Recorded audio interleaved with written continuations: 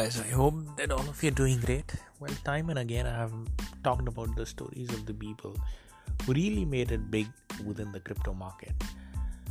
And I wanted to talk about this guy.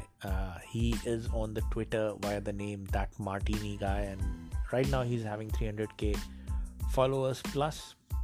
So this is what he revealed, that he started during the bear market of 2018 with 700 pounds. $700 you can take.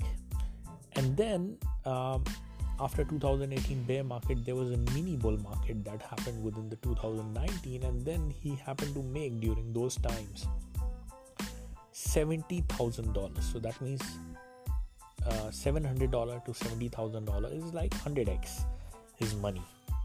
But guess what? He lost it all, almost all. He said like he lost it as if like he never made it. He lost it all because he was careless with the money. He just went the transition from the bear to the bull market and has not seen the bull to the bear transition. And guess what? That's what happened. But then the same period of time, like he happened to learn over a period of time, over and over. And guess what? After 2019, we know 2020, okay, the mega dip that happened, and then from 2020 to 2021 bull market was the time when the mega money making opportunity happened for everyone around. Like people made literally so much of the money during that time, and so did this guy. And right now he's a multimillionaire. So overall the point is, he happened to make how much money? He happened to make multi-million dollars starting from $700, and he made $70,000 out of $700, and $70,000 all was lost. Just imagine everything he happened to lose, and then he rebuilt it, and within a 2-period time frame he happened to be multi-millionaire. And even with the dip, with everything in the trash right now within the entire crypto market, is already a multi-millionaire, still remains the one.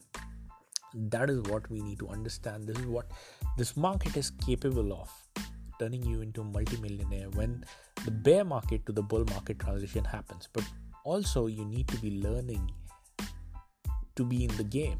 So the only way that you can learn being in the game is by being in the game. You need to be consistently practicing it, and that is how you learn the best of the game.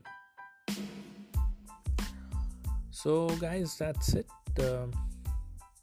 for the video podcast. I hope you found it helpful.